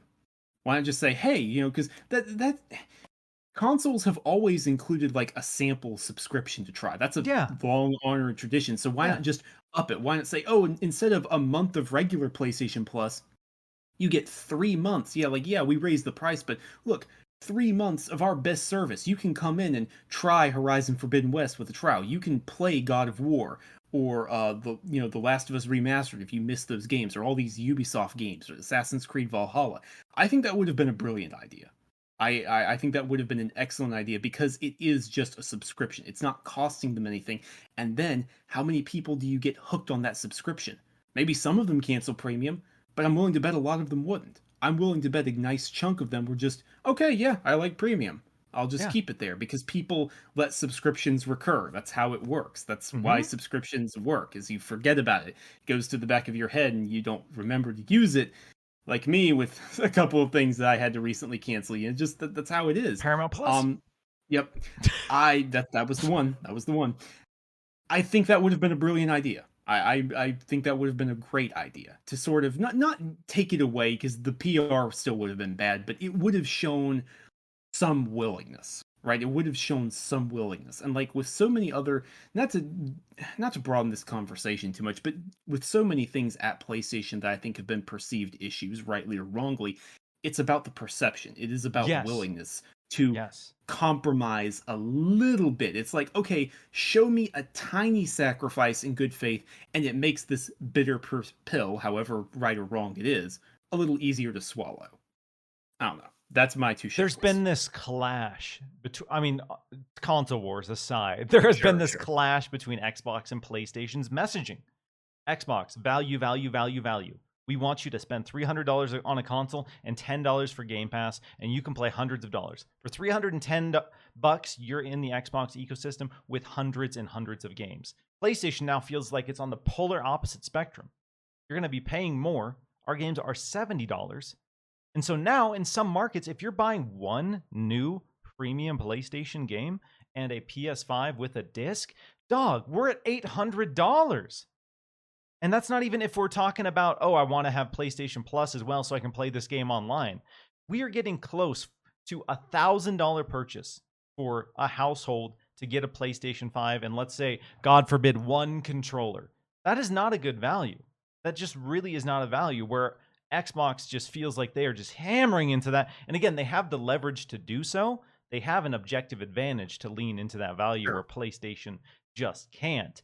But like you said, with this price increase, bro, you couldn't hook it up with some PlayStation Plus and then swing it to be like, all right, we understand that this is a price increase, but with PlayStation Plus Premium, you can now get in the door and at least play a huge selection of games. But even though you're paying more up front, we're saving you the money on your Ghost of Tsushima, your Horizon. Yes. Better value on this bundle. They are not embracing a value at all. They are saying this is a premium product with a premium price point, and our games are the best, so you're going to pay for it, essentially, is their messaging. And while PlayStation objectively has put out amazing games that people have been more than willing to just dedicate, an entire console to, they're rushing out to buy these games day one. I'm so baffled that they're just really doubling down on that approach when their competition is running with that value equation during a time where families across the board are looking and trying to figure out how to save money. It is just baffling to me that this is PlayStation's strategy right now. And I got to ask, and again, this isn't trying to be inflammatory for the sake of being inflammatory, but is this a sign that PlayStation is struggling? Should we be concerned about the future of this platform with moves like this? Struggling is a strong word, is the way I'm going to choose to answer that. Facing a lot of different challenges that they haven't had to before, yes. I absolutely think so. PlayStation is caught in the middle of adapting. They're trying, and PlayStation is trying to figure itself out right now. Like, PlayStation is trying to figure out, okay, we have our big single-player games that we're critically acclaimed, commercially successful. We scratch at Nintendo numbers with these things. But also, these take 4 or 5 years to make, and we need live service revenue. So, okay, we're going to get Bungie, we're going to get Destiny 2 now, but, like, we need other live services. Oh, we need to do subscriptions as well, but we don't want to sacrifice our games. Like, there's a lot of different things they're trying to figure out right now. And I think they're facing a lot of challenges, and the market is going to inform them not very quickly, but quickly enough in the next couple of years about which of these things work out well and which of them don't. Because the thing is, in the short term, talking about this year, PlayStation is looking at this and going, yeah, we can do this because Xbox, Starfield isn't launching this year.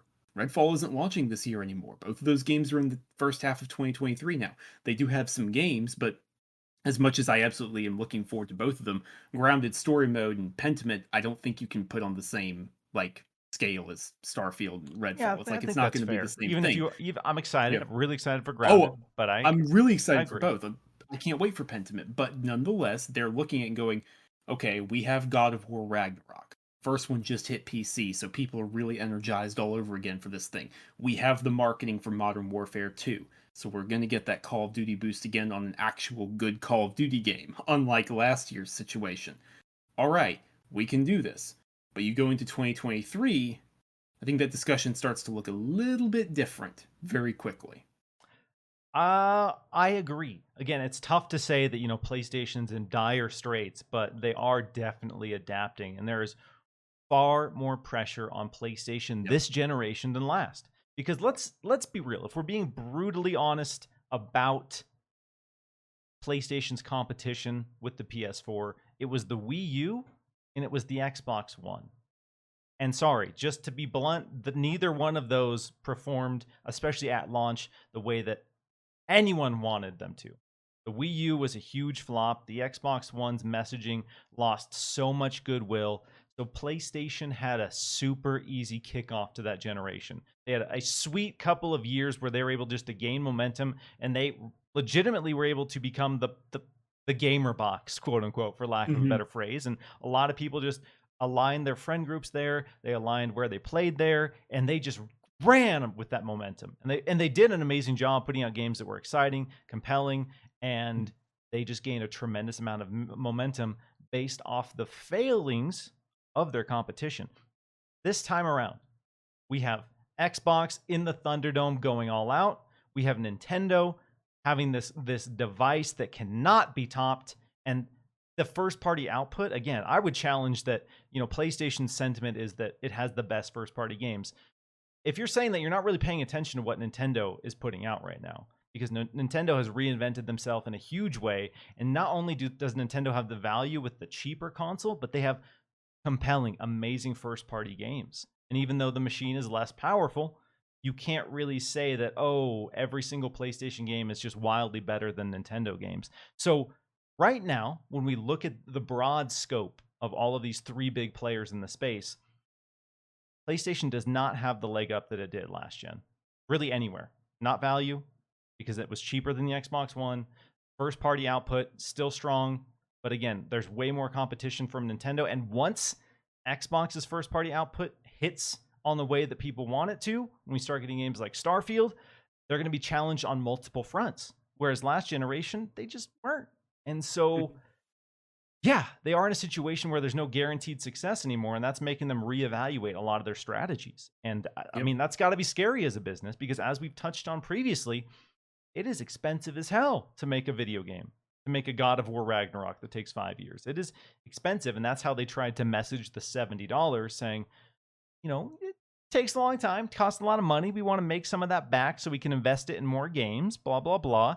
However you feel as a customer, that's totally up to you, but that is how PlayStation has messaged it. But this time around, Sam, PlayStation doesn't get a kickback and just ride 100 million console sales. No, and that's the thing. Is like, Nintendo right now and Xbox, not right now, but in the future, like coming down the barrel, like they are going to have that putting pressure on them. And that's going to be very interesting, because it's not going to be, to me personally, I'm going around my elbow to get to my thumb, but I promise there's a good point here. Bear with me, y'all. With the Xbox One and the PS4, aside from PlayStation's great exclusives, it really just felt like, do you want the blue box or the green box? Like, that's what it was. It was the least differentiated the systems have ever been, in my opinion. And that's very boring to me as a consumer, as, a journalist, as whatever. I think with this, with Microsoft finding their identity in terms of, we're going to be the home of Call of Duty again, but also more importantly than that to me, just emphasizing RPGs, emphasizing first-person shooters, emphasizing PC games, I think PlayStation is going to have to find its identity. It's like, okay, what actually are we that we can appeal to? And that's interesting, because that is a great make or break. And if they can come out on the other side, they'll be a lot stronger for it. I feel like in some ways, PlayStation is riding too heavily on its past successes. A lot of the biggest things about PlayStation's future, about the launch of the PS5, the reasons you should be excited about PlayStation 5 were Spider-Man, were God of War, were Uncharted, were The Last of Us, which again, huge franchise that they established last generation. But they are selling you on what the PlayStation 4 was, and how the PlayStation 5 is going to improve upon that. But as you said, I agree. I think they are struggling to find what their new identity is in this space, when their competition has gotten their acts together, figured out how to compete, has found their identity. Because I think in a lot of ways, Xbox and Nintendo have reinvented themselves in recent years. Oh, yeah. And Definitely. It makes it way more exciting. These conversations are way more exciting, regardless of where you fall in terms of preference for device or title. The overall industry as a whole is it's interesting. It's fascinating, because no one has the luxury of kicking back and being the top dog anymore. That is dead. That is gone. Everyone came out of the gate swinging. We have the Switch that's a success right now. What happens when the new Switch console comes out midway? And what happens when the new Switch console comes out midway, has Breath of the Wild 2 as a launch title, and PlayStation 5 just announced a price increase? Like, how does PlayStation compete in that space? So it's going to be really, really interesting. Hargeet here with the super chat says, they didn't increase the price in the US for posterity and image and optics. history books will always look at the price in the US dollar. Whenever someone talks about price, they talk about the US dollar. That I is true. mean, it's a good point. It's very true. It's like the PS5 is $500. It's like, okay, that's a true statement. Just don't look any further at it. It's fair. So that's why we are seeing PlayStation shift their business. They are going to have more games as a service titles, which is going to mean more multiplayer. They are going to bring more titles to PC, which is going to increase the revenue. And if you are a PlayStation player primarily, you should be excited about that, because what that allows PlayStation to do is invest that money into the games you love. Because when PlayStation comes out and says they are worried about the quality of their games taking a hit with a subscription service, that is not because it is impossible. That is because their current business model does not support it. And if they changed nothing and immediately had to shift to that, that would be the reality, because they've invested years and years and hundreds of millions of dollars into these games, but they don't have that recurring revenue stream, which is why they bought Bungie, and Bungie is remaining completely multi-platform. Bungie can publish anywhere that they want, but it is owned by PlayStation, and PlayStation gets to kick back and say, that is a PlayStation published game, and we are getting a sweet piece of that pie. Even if you're buying it on Xbox, we are still getting that money, and we can use that money to keep making great games, because the traditional box, the exclusive based on a box, that is dying, honestly, much quicker than I thought it would. I knew it was going away, but we are at a point where that is just being propelled. The box exclusive, that is a terrible idea in this current market. It is the Blu-ray versus HD DVD is what that feels like. Just why on earth are we doing that? But ecosystem, platform exclusive, selling people on the subscription service, getting people invested in that because of your exclusive content. All right, that is way more compelling to a lot of consumers, because as I touched on, if you want a PlayStation 5 and one game in some markets, $800. And the average person will never, ever, ever, under any circumstances, pay $800 to play video games. And if you don't have a substitute to that, your audience will never grow. And that is why PlayStation is reevaluating a lot of things. Sam, before we move on to the next topic, anything else that you want to touch on regarding the PlayStation price increase, the console speculation regarding Xbox and Nintendo? Anything else you want to touch on there? Just to sort of reiterate, I kind of sort of said this earlier, but I'll just reiterate it, make it a little clearer. I think it's going to be very interesting when or if they do reverse this next year. Because like I said, I think this year's a done deal. I think this year that price increase is here to stay. But like 2023, what happens? Because 2023 is going to be fascinating to me. I don't know if you've been paying attention, Miles. I know you've been paying attention. There's a lot of games coming out in 2023. There's a lot of games, in fact. Potentially, ABK deal goes through, Microsoft is launching, I think, 5 first-party games in the first half of 2023. If that pans out, that's what they're saying, including Diablo 4. We'll see. We'll see. Delays always happen. Games get delayed all the time. There's all this other stuff. At the same time, potentially, Sony is going to have Marvel Spider-Man 2. Spider-Man has been hugely consistent. Final Fantasy 16 is going to be there.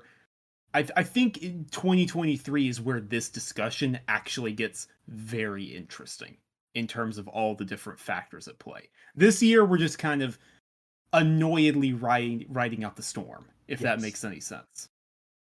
Yeah, next year. Because again, there are fair criticisms about Xbox's first-party output. There have been, there still are, even stuff like Halo Infinite, which was, very hyped on the Xbox side. It was the first humongous Xbox Game Studios release, and it didn't deliver in the way that a lot of people wanted it to. And so that has so the questions about their output will persist until they have that game that just says, boom, here it is. Forza Horizon 5. Love it. Critically acclaimed. But I think with that being the racing game, an established franchise, a lot of people just wrote that off, even though, again, it was one of the best reviewed games of the year. But in 2023, when all of these big companies are releasing huge games, highly anticipated games, that is going to be really interesting in terms of, all right, where are people aligning? Who is the platform that is gaining the least momentum, and why? And then we can start breaking down all of the different strategies and how all of these strategies are panning out, because everyone right now in the space has a unique strategy. And I don't think there's anything inherently wrong with that. But we're going to be finding out real quick which strategies are working for the consumer. Got to give a huge shout out to the amazing people joining us live for Xbox Chatterdays. If you are digging the show, hit the like button, share it out. We're going to be talking a lot about games because another big chunk of news this week was Gamescom 2022, baby. We had opening night live. We had the Future Game Showcase. We had Xbox doing a 6-hour gauntlet of Xbox-related news and interviews. There was a lot of stuff shown this week. And a lot of us, as we touched on earlier, we're looking for the next big thing to play. We want some big games to play. And we saw a lot of games. Opening night live is where I want to start. And Right. Jeff Keighley had 2 hours, 2 straight hours of video game announcements, He sure did. gameplay, and reveals. And so before we talk about some of our standouts, how did you feel about Opening Night Live overall? There were a lot of, I think, criticisms regarding Summer Game Fest this year. So I'm curious to hear how you felt about Opening Night Live. Better than Summer Game Fest in some ways. I think it had better variety. Much better variety in terms of what was shown. I mean, I love my space sci-fi horror, but my god, Summer Game Fest had a theme going. It was like, wow, okay, we are really putting these 5 similar tone games together. Okay, that sure is a thing. I think this had a much better variety in terms of the types of games, the genres, all that sort of stuff, and good pacing in terms of a lot of the stuff. And then Jeff would talk a little bit, and then keep on going. So all right. However, I think it could have been a little shorter. I do think 2 hours is just. I don't know. Personally, I'm just very much getting to the point where 2 hours is like you gotta have the content for it. If it's 2 hours, this is the only thing you're doing all year. Like if the Xbox and Bethesda show is 2 hours, like all right, fine, I'll do it. But I'm not into it if okay, you had Summer Game Fest as well, and we know you're gonna have the Game Awards. I think it's stretching it a little bit. So better in ways, but worse in ways. Yeah, That's what I'll because say. regardless of how you feel about Jeff Keighley shows, the man is producing 3 big shows a year now: Summer Game Fest, Opening Night Live, and the Game Awards, and all of them are 2 hours. So it's a lot to put on. I will say I felt the pacing of Opening Night Live was dramatically better than Summer Game Fest.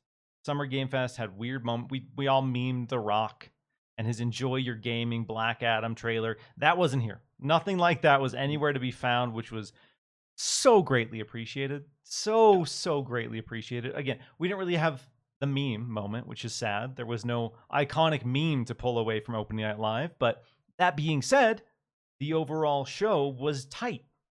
Way less ads, way more streamlined. There was less awkward conversations between shows, and it was a lot of like, here's this game, let's go. Here's this game, let's go. And it was just back to back to back. We were covering it live, and it was honestly hard to keep up because I was writing about one thing, and by the time I finished that one piece, there was like 7 or 8 things shown. I'm like, my God. That's why the ultimate weapon is team. The ultimate weapon is team. So, Sam, what were some of your standouts from Opening Night Live specifically? The games or announcements that really tickled your fancy? Okay. A few immediately off the top of my head. So, look, I've talked about this game on here before. Next time you have me on, I'm going to talk about it again, and I will not shut up about it. Callisto Protocol. Oh my God, just come on, December 2nd. We're getting there. We're almost. And it wasn't there. delayed because I was halfway expecting a delay announcement with the new trailer. No, but no, they're committed. They're saying December 2nd. Which, by the way, fun fact about that: if that pans out and no delay announcement, I believe the Callisto Protocol will be one of only 2 non-Nintendo games released this year, and not counting Call of Duty because Call of Duty is a yearly thing, that was announced for 2022 and didn't get delayed. I'm dead serious. Or was not like a 2021 game that got delayed into 2022. Like, it's this and A Plague Tale. They called their shot with 2022 and they're sticking with it. It's like, all right, good work. Plague Tale's gone gold. So one of those is locked in. I need Callisto to go gold. Please. In like October. Come on. Callisto, my most anticipated game for the remainder of this year, by far. I am not ready to believe that it's coming out until 2 weeks. Once we're 2 weeks away and there's been no delay announcement, I will fully unfurl my hype for that game. That's fair. But That's fair. I've just been hurt one too many times this year, and I just got to prepare myself because it's teetering on the edge of 2022. It is just, oh yeah, it's on the edge. Yeah, it's rough. And with the holidays, it's not going to be a 1 week delay. If that game gets delayed beyond December 2nd, it's not coming this year. No. So yeah, but I mean, God, it looks so good. God, it looks so good. Okay, so another big standout game for me, a game I'm not going to say too much about because I have a feeling that you're on the same track as I am, and I want to hear your thoughts. But Lies of P. When you get past the fact that this is a Pinocchio game, no, when you embrace the fact that this is a Pinocchio game, all right, it looks good. Like, I know there are Souls-likes are a dime a dozen. There's so many. I don't want to say knockoffs, that feels mean, but there's a lot of games that try to go for that without understanding it. Lies of P seems like it gets it. Lies of P seems like, no, we understand what made Bloodborne. And hearing impressions from people who got to play it saying it is brutal and that it is fun and that the gameplay is good, yeah, I'm in. Yeah, like, because I was sold on the premise when I first heard that there was going to be a Bloodborne-inspired Souls-like set in the Pinocchio universe. I was like, even if this is a dumpster fire stupid game, I'm playing it because, wow, that is such a concept for a video game. But like you said, the impressions from Gamescom have been very positive.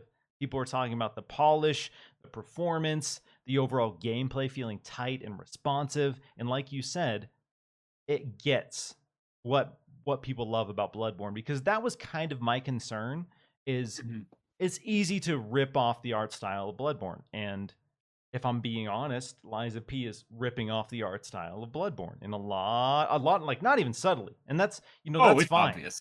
Like, if that, obviously Bloodborne is a huge inspiration for that team.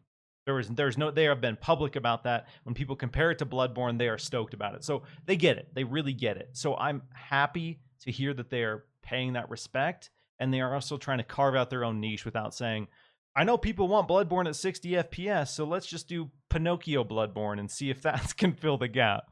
But it sounds like it is going to be something great. And day one in Xbox Game Pass, babe. Yeah. Heck yeah. Doesn't have a release date, just 2023. So we'll see when we get it. I feel like the fact that there's just saying 2023 tells me it's not early next year. So I feel like it's much more of like a summer at earliest type thing. But we'll see. We'll see how it goes. Yeah, still something to look forward to in 2023. And the fact that it is being played by people right now suggests that it won't be too long. Although I did play Crackdown 3 at E3 2017. but that is very much an exception and not the rule. That is an exception, not the rule. We won't go down that. We won't. Yeah. That game. Let's see. What else from opening night live? This is kind of cheating because I already mentioned it earlier, hands-on, but Homeworld 3 looks great. Like we already talked about that, but that was part of the show, so I'll count that in there. And then what else? There was one more that kind of stuck out to me. Maybe it'll come back to me. You can go ahead right now. It's not coming to me right now. All right, so you touched on a few of the big ones. The biggest one for me, and I feel like if Jeff and I just grabbed some beers, we would just geek out about horror. I saved this one for you. This is not the one I was thinking of. Okay. But I explicitly saved this for you. Because guess who revealed Evil Dead the game to the world? Homie Jeff Keighley. And I will forever love Jeff for the show where he had Evil Dead the game and Elden Ring closing out the showcase. I will forever remember that moment because that was a miles as hell moment in video game history. And so Jeff Keighley comes out on stage and he's like, and now for a new gameplay reveal from a franchise you wouldn't expect. And so as soon as he said that, my brain started like racking about the possibilities. What's this going to be? A franchise I wouldn't expect. And then it cuts to the intro and it kind of looks like Back to the Future. You see the Michael J. Fox-esque kid rocking out on the guitar. You're like, Back to the Future, they've already done that. That's not one I wouldn't expect. And then things take a dramatic turn when the kid goes downstairs and answers the door. And it's The Killer Clowns from Outer Space, the game. What Yes. on earth? Yes. If you gave me 100 guesses of franchises that would be converted into a video game in the year 2023, not a single one of them would be Killer Clowns from Outer Space. Mhm. But that reveal, so good, was so stoked. Not only did we get the reveal, we saw gameplay. It's a weird asymmetrical horror game. It's 10 players, by the way. I looked into the details about it. 3 people are the Okay. clowns, and there's 7 survivors trying to stop the alien invasion. But if you've seen the movie, they showed the clowns wrapping up the kids in the cotton candy pods and throwing them over their shoulders. They showed the guns. Man, that was a reveal I never would have expected. And as a big 80s horror nerd, as a big horror nerd in general, but someone with a fascination for cult horror, ooh, baby, that was the announcement of the show for this guy. Yeah, I Killer Clowns from Outer Space is like I mean, it is the definition of a cult classic. Make no Yes. mistake. It's not well known. It's not well beloved. I love it, and I tend to forget about it from time to time. It's not something that comes to the forefront of your mind. But yeah, I mean, no matter how the game turns out, we gotta try it. We Oh, gotta try that thing. unquestionably. I remember when Evil Dead the game was announced and I was excited about it, and I saw people on my timeline say, "What's Evil Dead?" And that hurt because I felt like Evil Dead was, even though it is a cult franchise, it's still fairly well known. Yeah, yeah. But Killer Clowns from Outer Space, that is, like you said, as cult as it gets. Like You people, can't blame someone for not knowing that one. That's like that's one I feel like people know more from a T-shirt than they would that it's an actual piece of property that exists that you can watch. So yeah, yeah. if you haven't watched it and if you're a horror fan and you want something just unbelievably weird, Killer Clowns from Outer Space, take some time this weekend to check it out. Such a good movie. Gets you in the mood for that game, which is coming early 2023. Please tell me I can play as the tiny clown and like punch a guy's head off. I hope Please. so. Please. They haven't shown, but their Twitter account's been having some fun. So somebody did fan art of like one of the clowns as the Giga Chad with the huge chiseled chin, and then the account basically retweeted and said, "Should we do this as a skin? What do you guys think?" And everyone's like, "Yeah, do it as a skin." And then they followed up with, "Okay, we talked to the game director. He likes the idea, so I think we're gonna do a Giga Chad clown skin." So they're ready to be weird. They're ready to embrace what Oh, this man. is, what this could be, and just be stupid with it, which it needs to be stupid. The premise, I'm sorry. As much as I love it, the premise for a Killer Clowns from Outer Space game is stupid. But It let's is. go. Let's Yeah. go. Oh. So good. How did you feel about the Dead Island 2 re-reveal? Because I gotta say, it was leaked, and Jeff's had an unfortunate track record where his big finales are leaking. But that being said, I was really impressed by what we saw of Dead Island 2. It is looking a lot better than I would have expected. Obviously, it was a heavily edited trailer, but it did show some Sure. gameplay, showed some gore, showed the new setting. It showed a uncanny Lenny Kravitz ripoff, like to the point where I feel like Lenny Kravitz could sue and win if he wanted to, because that lead character in that trailer, that was like 2004 era Lenny Kravitz to the T. How did you feel about it? Because I left really interested in Dead Island 2. Not as high as you, but I'm interested. I mean, obviously, there's a level of interest just because of how far this thing has been delayed. I mean, when it comes out, it's going to be 9 years after it was revealed. Assuming it's like, April, May, whatever. Like, 9 years. Okay, it's changed hands back and forth. There's been drama, there's been nonsense. Like, it definitely is one of those games you thought was just going to die. That you just thought it wasn't going to come out. Before the leaks happened, shortly before the show. So I'm interested. I definitely need to see like what sets it apart, right? Yeah. Like, okay, what at the end of the day is going to be making it so I should play this game instead of finally playing Dying Light 2 or instead of playing one of the other zombie games out there. Like I don't see a lot of strong identity right now. And just to be blunt, this may ruffle some feathers. I'm also not one of the people who love the original Dead Island. I don't. To me, Dying Light was way better. Techland did a much better job with Dying Light 2. So, with Dying Light, with the original Dying Light that I played, not Dying Light 2. I haven't played that one yet.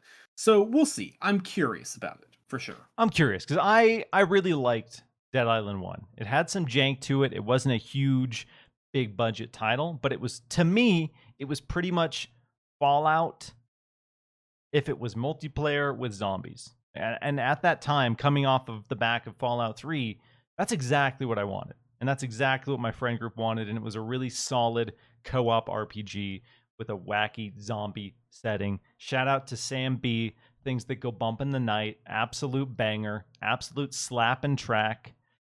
Who do you voodoo, baby? Let's go. Sam B. Throw some respect on the greatest artist in hip-hop. So I'm ready. I'm ready for zombie killing to be cool again. There was a period in the Xbox 360 era where it was just every game that came out was a zombie game and people got really sick of it. And then no one did zombie games for an extended period of time. And I feel like with Back 4 Blood, with Dead Island 2, we're getting back to that in some ways. And, you know, I'm ready for it.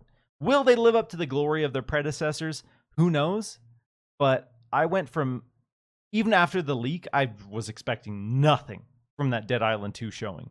I was expecting to feel absolutely nothing about Dead Island 2. And I walked away feeling excited. So, good showing. Good showing. How are you feeling about Gotham Knights? Weird. Same. Gotham Knights is a game that I was really into the first time I saw it.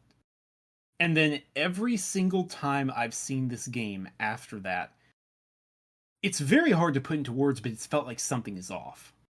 It's felt like there's something that's not clicking into place, and I'm not sure what it is. I don't hate the gameplay the way other people have said. Like, I think the gameplay, personally, to me, looks fine. I like the idea of playing it in co-op with a friend. I don't know. It really is another game that I'm gonna need to see the reviews. I'm gonna need to see how this pans out at launch, because something isn't clicking into place, even though this should be something I'd be all fired up on all cylinders for. With, you know, being the Cord Vals, being the Bat family, but something's off. I know a lot of people are very excited about this, again, because we want that big AAA game, and a lot of us love the Arkham series. Batman Arkham Asylum, when that came out, in my opinion, that was the best superhero game that had ever been made. Adored Arkham Asylum, loved Arkham City as well. That being said, I have not liked any of the showings of Gotham Knights so far in the way that I thought I would, hearing that this is a co-op Arkham game.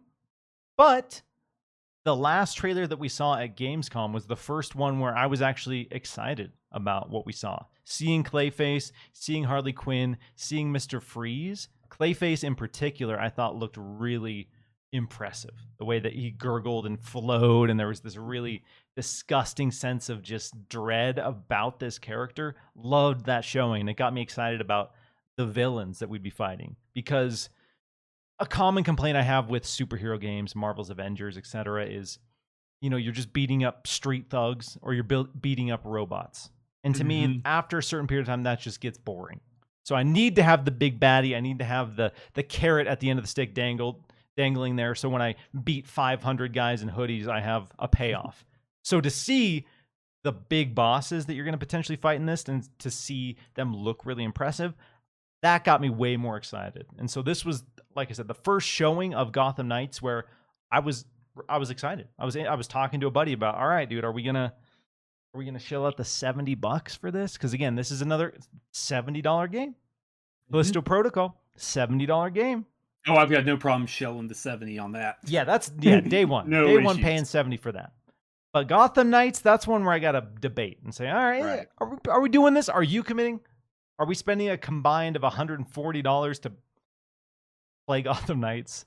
And so right now we're at a maybe. We're at a solid maybe with Gotham Knights, which 2 months ago I would have told you no. Hard no. So, you know, the marketing is, you know, dwindling me down a little bit. And then one final announcement I want to talk about that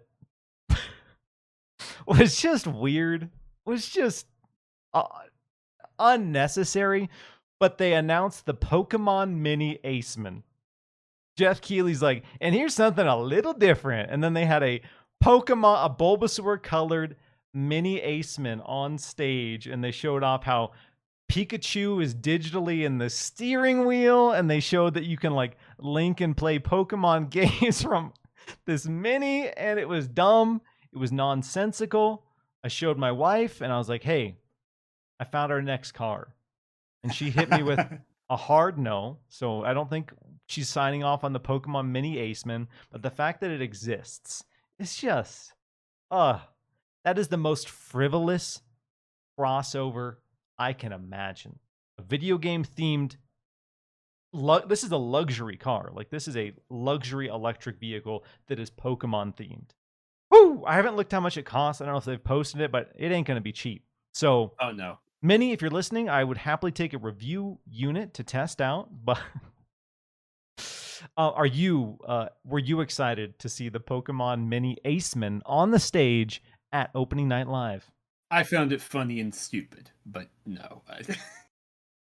That was the closest thing I think we got to a meme moment. Well, didn't quite hit the bar, but yeah, that was the closest. If there was like a funny personality there, maybe, but it was just, here's the car, here's some cool features, and they moved on too quick. So we didn't get the meme, but it was amazing that it exists, and that was part of Jeff Keighley's show. All right, some other game showcases that happened this week. We had the Future Game Show and the Xbox Gamescom Showcase. Did you watch the Future Showcase? I know Windows Central is owned by Future, in case you didn't know. So we are legally obligated to watch the Future Game Show. So we both watched it. Locked behind. It was a show. Any standouts for you there? There was a couple for me that I actually was really impressed to see and had really good showings, but I'm curious to hear if there's anything that stood out for you.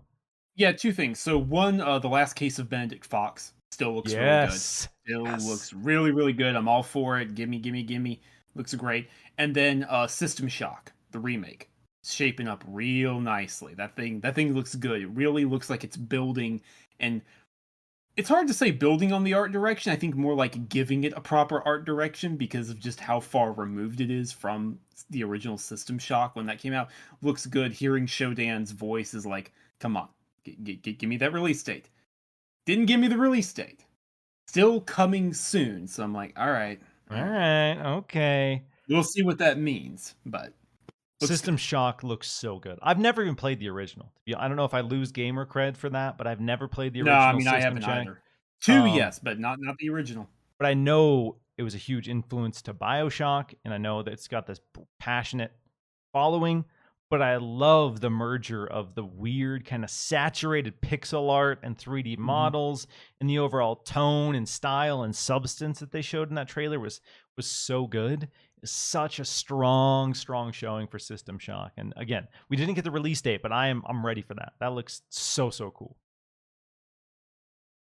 For me, one that has kind of slowly been creeping up to me, and I've seen it pop up repeatedly, is a game called The Chant. And it is a basically cult-inspired horror game, and you use supernatural abilities and like prayers as a means of attacking and fighting demons. So you have a smudge stick that you use to like wave and do attacks. And the latest trailer that they showed off showed a huge array of monsters. There was these giant frogs. There was a lot of creepy demons. And so it really looks to be a lot more involved than what I originally expected. I expected a weird overarching narrative, but they really showed some like RPG mechanics and a really interesting combat system. And so The Chant has kind of quickly climbed up my anticipated list because of how unique it looks. And it reminds me of something that like a AA game from the Xbox 360 generation that had a lot of the cool demons and monsters. So that's coming out in 2022, supposedly. So I'm curious to check that out. Another one that was cool to see finally, after we've seen them blowing up on Twitter for months and months, but they have finally confirmed that Hypercharge Unboxed is coming to Xbox. Finally. They've been telling you to go sign up for the Xbox version on Twitter for months and months and months. The trailer, I was a little annoyed that it was just sign up to play it on Xbox as part of the trailer, but we got confirmation that it is coming to Xbox. And that game looks so fun. I've played it on Steam, or I played the demo, I should say, on Steam. I didn't buy it on Steam back when it first launched in early access. And it looks like it's come so far since then. So definitely excited for that one as well. The Xbox Gamescom showcase, Sam, it was 6 hours. So I'm not going to lie to you. I did not watch the entirety of it. Yep. I'm sorry, but please, I love you, Xbox. Don't ever make me sit through a 6-hour showcase for anything, because I won't. I had a lot of cool interviews. I had a lot of cool context for games coming out. But it was 6 hours. You were complaining about a 2-hour opening night live show. Multiply that by 3, baby. And To be fair, it wasn't a true showcase. It was like know. we're streaming for 6 hours. Yes, a little different. Exactly. So there was some interesting developments. We got the release date for Pentiment, which is coming November 15th. We got some insights into Grounded 1.0. They launched a new release date, or not a release date, but a new update that tests some of the shared save feature. Minecraft Legends, that is actually looking really cool. Really impressed by that showing. Gunfire Reborn as well. I bought that on PC. That is one to watch out for. Coming in October, launching Xbox Game Pass. If you love Risk of Rain 2, this is first-person Risk of Rain 2. Such a good game. High on Life gameplay. Point of controversy, Sam. How are you feeling about the High on Life gameplay that we've seen at Gamescom? It was definitely weaker than what we saw at the Xbox show, is what I'll say. Like, I definitely think it was weaker. I think the Xbox show was a better showing. However, I will also clarify here, I'm not the best person to judge for this, because I don't like Rick and Morty. Honestly, I don't like Rick and Morty. I have no hate against Szechuan sauce! No, Pickle Rick! Oh God almighty. But I don't have any hate. I don't like it. That style of humor, those intonations, those voices have never really worked with me. They've never worked for me. So for me, the fact that I was interested in High on Life at all the first time I saw it was just because of how cool the game looked and how weird the guns are. This was weaker, but I'm not going to write it off entirely. That's where I'm at. I think it was just a weird decision. I didn't even think the gameplay looked bad. I think it was just weird to have a full boss fight, because clearly the boss fight was a little bullet spongy. So it was an extended period of time where it was just us watching this out of context boss fight for the game. Whereas the last showing, we got a good spread of different locations and all of that. So I don't think it was a bad showing per se. I think it was a strange choice to show just that full boss fight in its entirety. But I guess it also gives you a better idea of what to expect from the shooting mechanics. I really like the weird whip. That sequence where you were whipping around the arena with the boss fight. People are unsure about the comedy. Again, we talked about this earlier in the show, but comedy in video games is really hard, and people have been very harsh on some of the comedy sequences we've seen from High on Life. So I'm curious to see how that lands with the community as well, because I remember back in the day, Borderlands 1 and 2 being hilarious. Genuinely laugh out loud hilarious. Again, I was a lot younger. It was a different era in gaming, but I remember those games being funny. In recent years, I played Borderlands 3, did not like the humor, did not really enjoy a lot of the jokes. And I was like, I don't remember Borderlands 2 being like this. I felt like they were trying too hard to cash in on what Borderlands was instead of writing new material. And maybe that's why I was jaded towards it. But that was one game where it wanted to be funny, and I didn't really find it all that funny. So again, High on Life, it's going to be a struggle. It's going to be a struggle to sell people on the jokes. I think Justin Roiland can do it. I think he's a funny dude generally, even though I don't love Rick and Morty. I appreciated the first few seasons of Rick and Morty for being very dark, being very nihilistic, being unafraid to touch on really dark things. Less enthused about Pickle Rick, but I don't know. Maybe I'm just getting old and bitter, but I'm still excited. High on Life, again, still one of my most anticipated games, even after that showing. Anything else from the Xbox Gamescom showcase that you feel like shouting out or that was exciting to you?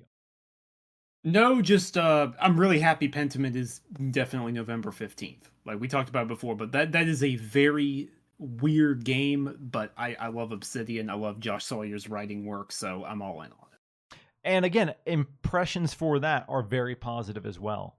Yes. It seems like if you like Obsidian's style of drama, comedy fusion, it seems like Pentiment is going to be delivering that. It's got the kind of murder mystery vibe, obviously set in a different period of time, but I am really interested to see how that pans out. And again, I like that Xbox is willing to put out these smaller titles. Again, full price for Pentiment's $20. And I don't think that means it's a bad game or people should write it off as something not worth their time. I am really grateful that Xbox is willing to allow these teams to experiment outside of the typical AAA wheelhouse, because that is usually how we get the interesting ideas that can be iterated on a bigger scale. And Sam, I think that is going to do it for this week's episode of Xbox Chatterdays. Huge shout out to all the amazing people who joined us live and all the lovely folks listening on audio services. One more time, let everyone know who you are, or I guess let everyone know where they can find you. Yeah, so as always, I'm Sam Tolbert. You can find me on Twitter. It's just my username is my name, at Samuel Tolbert, Tolbert. Nice and easy.